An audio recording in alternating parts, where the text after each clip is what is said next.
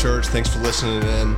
We exist as a church to connect people to the heart of God and to a family within the church, and we believe that Jesus is the way. We hope this message blesses you and gives you hope today. Oh, good morning. Nope. What season is it? It's football season, right? All right, let's hear it again. Good morning. See, when we walk into the room with our kids at football practice, you know the routine. We expect it. No. We do not expect that. We expect excitement. And when we're in the Lord's house, there should be a little bit more excitement about you being here to be in His presence. I don't know about you. I know the Hogs won yesterday. Woohoo. Texas lost. I know all the Hog people are happy that Texas lost. But I had a rough day yesterday when Texas lost. And then whoever it was this morning had to share a Texas story of them getting beat yesterday. And then he wanted us to pray. How does that work? Doesn't work when you love Texas.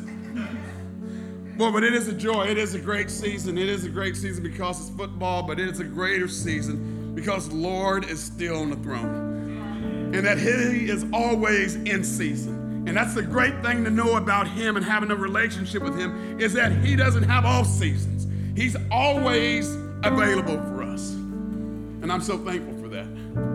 You know, when we're in a series of talking about Acts and the beginning of the church and how He empowered just mere men to go out and take the gospel out and basically change the world.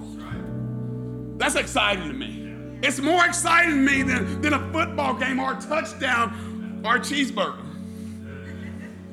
There's some excitement there when these men were chosen by the Father to go out after Jesus ascended up, that your job from here on out is to go and preach the gospel. It is to go and share and tell and encourage people to change their lives, and that God is the one that can do it. That pumps me up. That gives me hope and excitement. And today we're going to be in Acts today, and we're going to be in Acts chapter 4, verses 1 through 22. And it's a lot of verses, but God has a lot to say.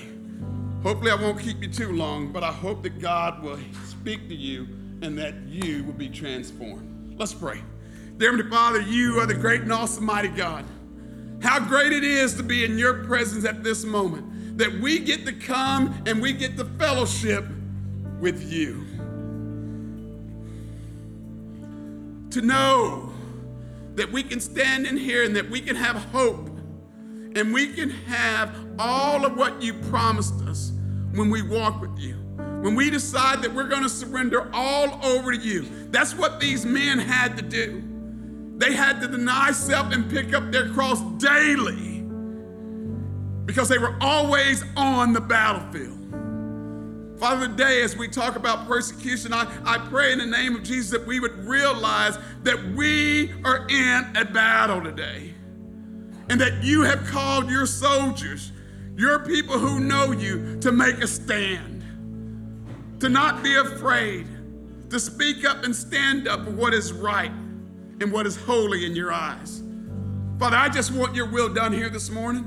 I just want you to get me out of the way so that your word would go forth and that it would do what you want it to do, Lord. Thank you for every good thing that we have, and we know it comes from you, Lord. And I ask these things in Jesus' name, amen. Persecution. It's not a fun word, right?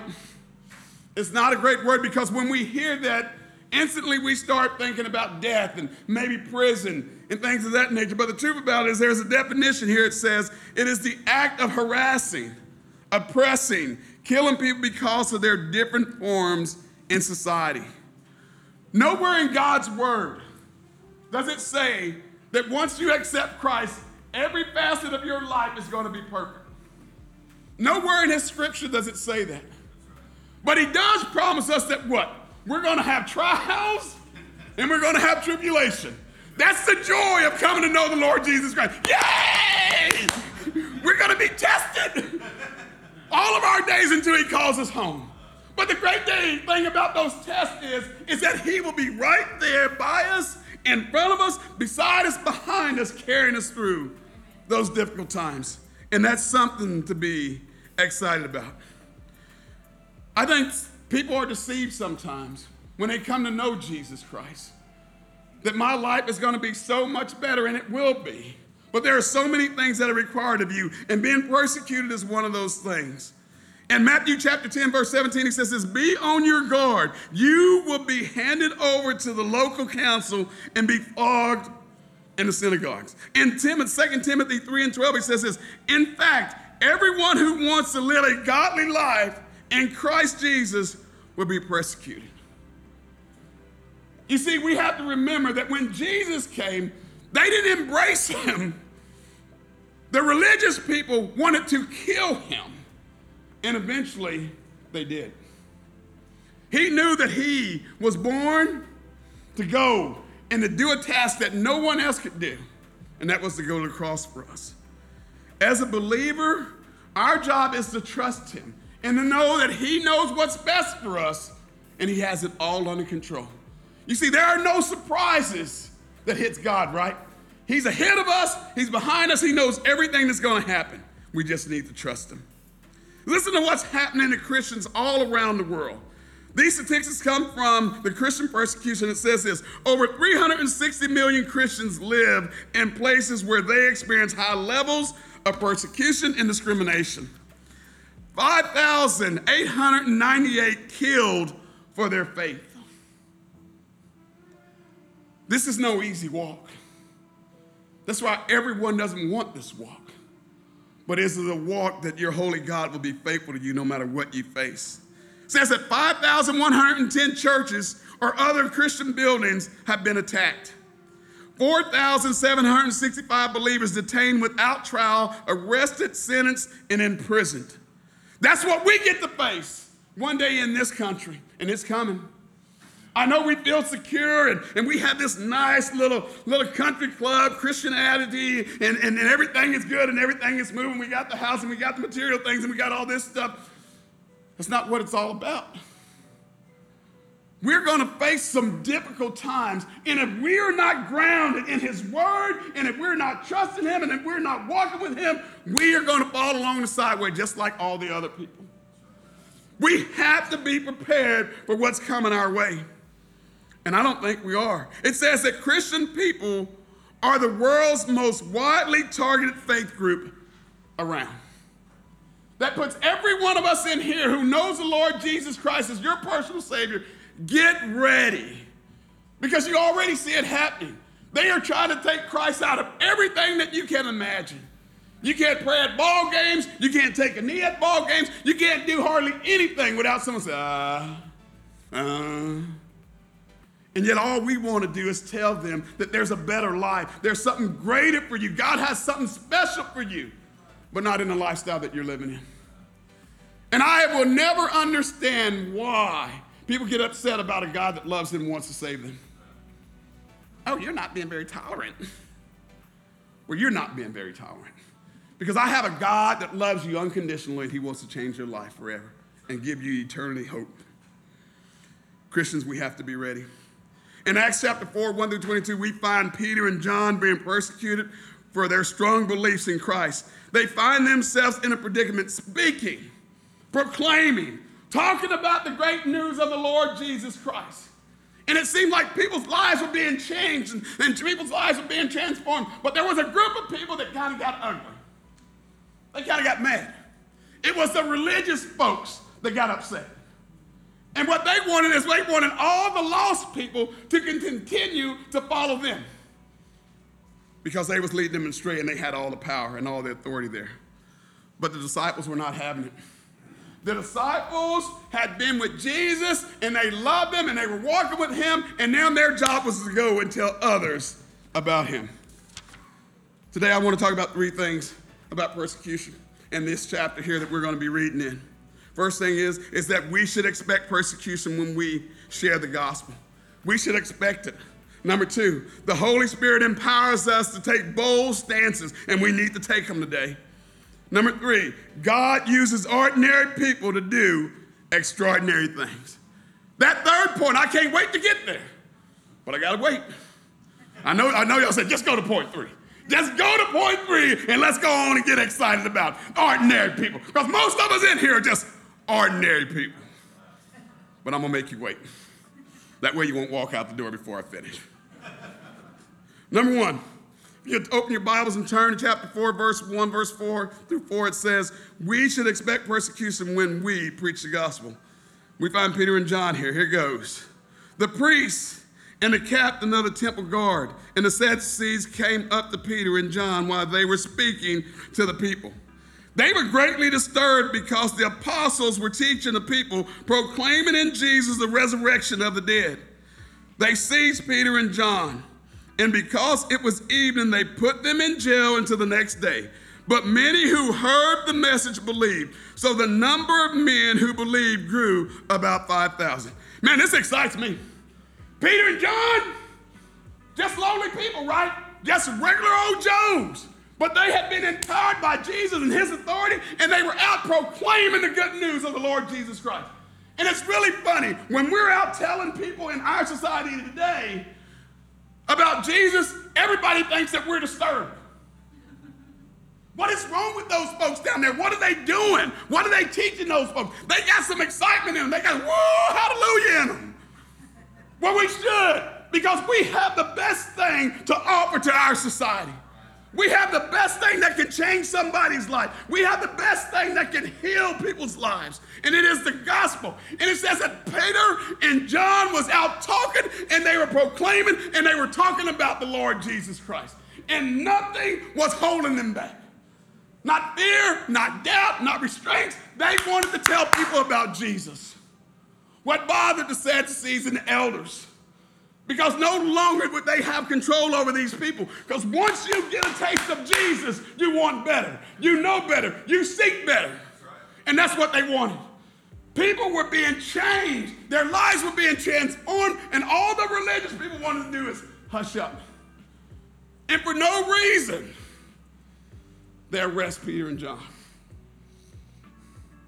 Now, anytime in Scripture, when you read about the guys being arrested, you can take this to the bank. They were probably beat, made fun of, spit on. Anything that they could do to discourage them from talking about Jesus was done to them. No trial, no lawyer, no anything. We're just, hey, let's just put them in jail.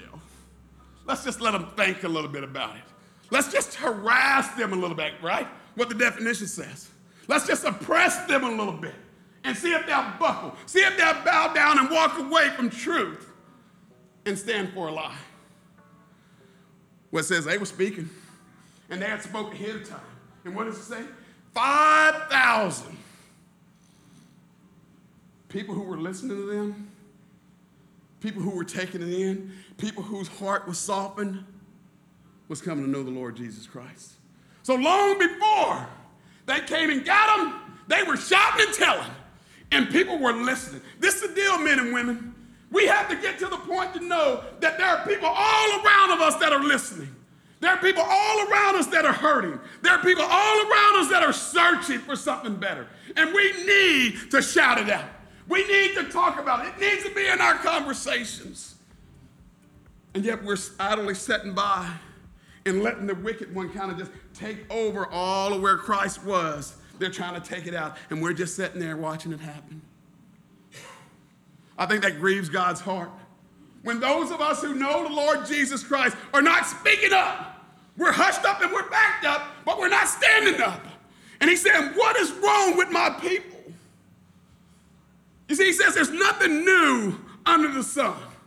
The same way that Peter and John was being persecuted here is the same way that all around the world, and even more so, is happening to people every day. And it's coming here. I know people don't like to hear that. That doesn't get a lot of hey-mans, but you should be excited. Because when people start beating you up because you're in love with Jesus, hey man. Hey man, because they will see that these people are real and Jesus Christ really means something to them. See, it's easy to just step aside and say, oh, that Jesus stuff, yeah, that's for him. And yeah, I know Jesus, but I'm not going to share my faith. I'm not going to talk about him. Why? Why? Are we embarrassed? Are we ashamed? Does it not say in Romans 1:16, I'm not ashamed of the gospel of the Lord Jesus Christ, right? For it is the power of God to save First to the Greek, then to the Gentile. Isn't that what it says? You should not be ashamed of the gospel. You should stand firm on the foundation that he's built for you. And that we should be shouting and we should be excited about who he is. These men, ordinary men, which we'll find out later on, were going against the most powerful people of that time. And they didn't back down. And they didn't hush up. And because they didn't hush up, we get to speak up today. And we better start speaking up. Because God has given us an opportunity to speak up. Number 2, the Holy Spirit empowers us to take bold stances. The Holy Spirit empowers us to take bold stances. Look with me in verse 5 through 12. The next day, the rulers, the elders, the teachers of the law met in Jerusalem. Ananias and the priests were there. And so was Caiaphas, John, Alexander, and others of the high priest family. They had Peter and John brought before them and began to question them. By what power? I can just see them. By what power? Or what name do you do this in? And this is what he says. Then Peter, filled with the Holy Spirit, said to them, rulers and elders of the people, if we are being called to account today for an act of kindness shown to a man who was lame and are being asked how he was healed, then know this, you and all the people of Israel, it is by the name of Jesus Christ of Nazareth. It is by the name of Jesus Christ of Nazareth, whom you crucified, by whom God raised from the dead. And this man stands before you healed. Jesus is the stone you builders rejected, which has become the cornerstone. Salvation is found in no other one else. There is the only name under heaven given to mankind by which we must be saved. The Holy Spirit. Jesus said, the thing about I have to do is I have to go up to heaven. I can't stay down here with you. I got to go up to heaven so that I can send you down the Holy Spirit that will empower you to go and proclaim my name to everyone. It is the power of the Holy Spirit. And it's something that a lot of us don't talk about. Sometimes we get a little nervous about it because sometimes we think it's a little too charismatic. That Holy Spirit thing. And that's what we start to do. But the Holy Spirit is part of the three, right? It's part of the Trinity. And why have we left it out? When it says that it is the very thing that empowers us to do what God has wanted us to do all along. We cannot reject the Holy Spirit and what he wants to do. These are some things it says about the Holy Spirit. In Ephesians 2:5 it says this, the Holy Spirit makes us alive with Christ.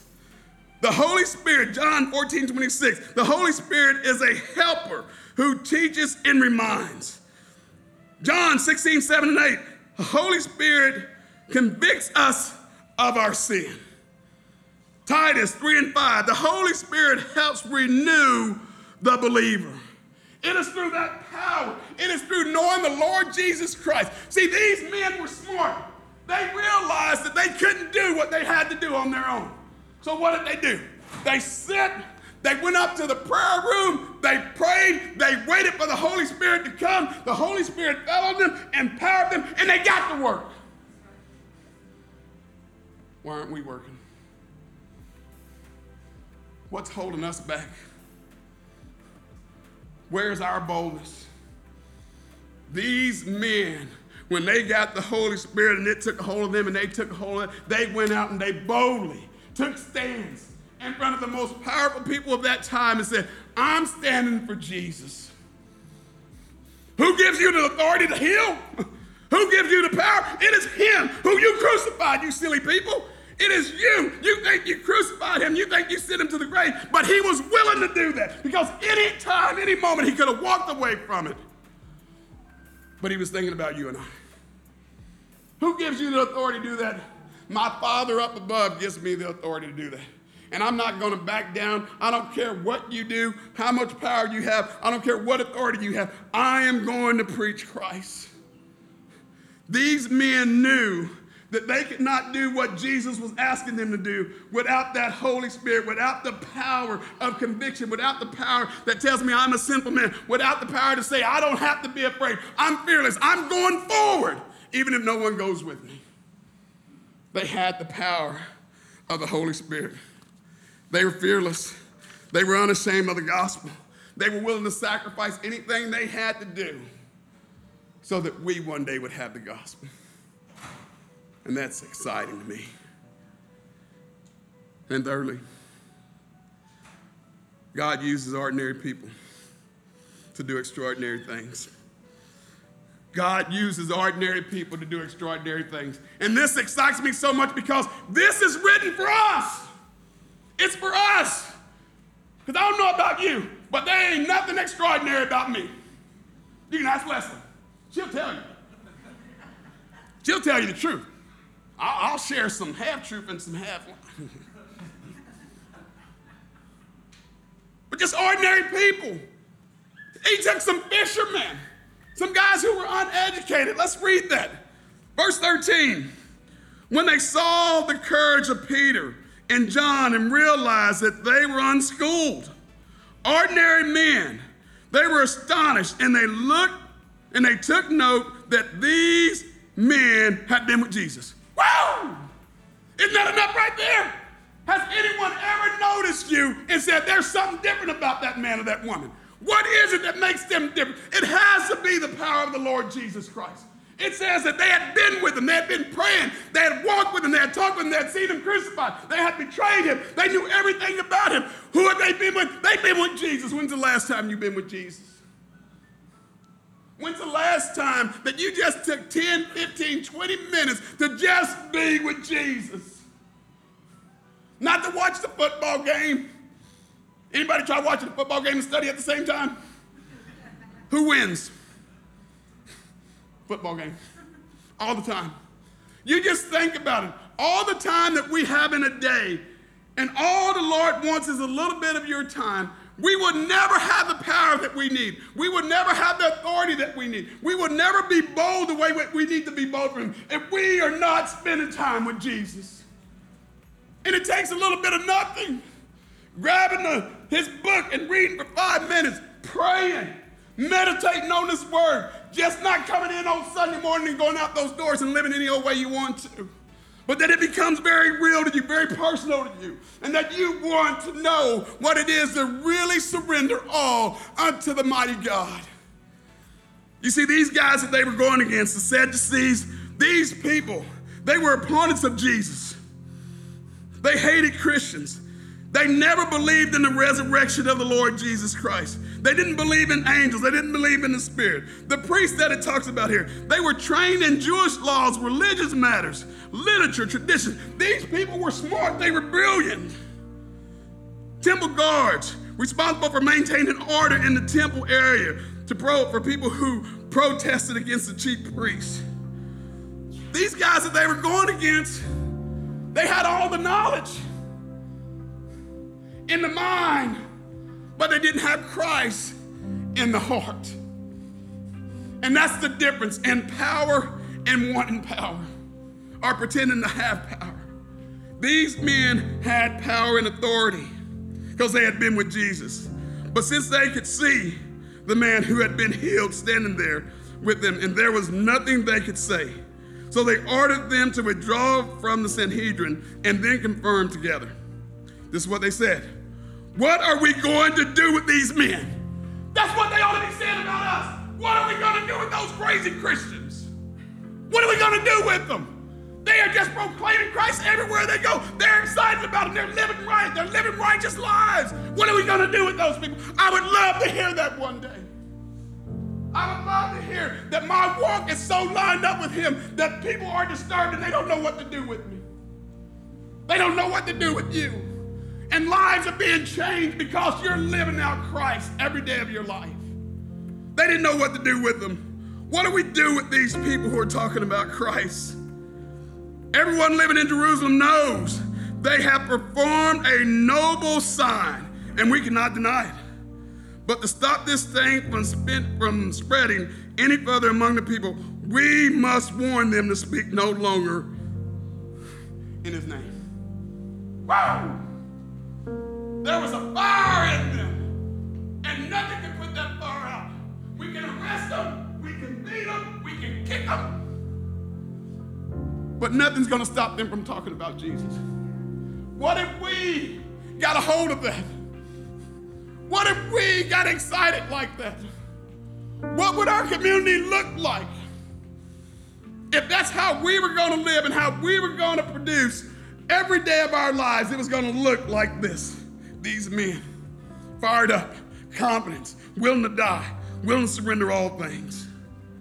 Then they called them in again and commanded them not to speak or teach in the name of the Lord Jesus Christ. But Peter and John replied, "Which is right in God's eyes? To listen to you, foolish men," I put that in there, foolish, "or to him? You be the judges.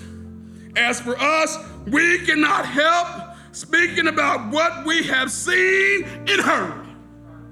That should pump you up. That should make you excited. Because when you read this word, when this word gets into you and it becomes part of you, you want to share it with other people. It commands that you share it with other people. There is such a love story in this book, and there's so much power in this book, but often we just want to do it on our own strength. We can't do it.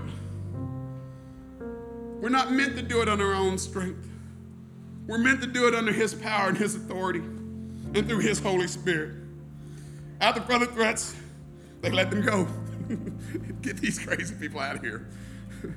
Let them go preach Christ somewhere else. We want our place back.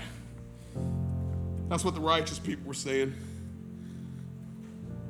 And he goes on to say, "For the man who was miraculously healed was over 40 years old. They could not deny the power of the Holy Spirit and the power of God when they saw that man healed by the love that Peter and John had for the Lord Jesus Christ and the power that they possessed because of the Holy Spirit. They didn't know what to do with them. I would love to get back in this country to where they don't know what to do with us. We're so excited about the Lord that they don't know what to do with us. And I close with this. 3 things. Expect persecution, but don't lose heart. We have the victory in the end. Amen. We have the victory in the end. Number 2, God's Holy Spirit empowers us to do more than what we could ever imagine. Let's hang tight to it. Let's trust that he knows what he's doing with that Holy Spirit, and he's empowered us to overcome any obstacle that we'll face.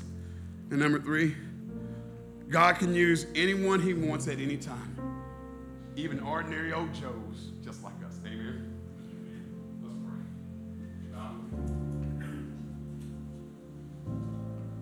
Dear Heavenly Father, it's just so easy. It's just so easy to sit on the sideline. It's so easy to just say, "Not me, Lord, send someone else." It's so easy to just say, that's for the pastor to do or the youth pastor to do.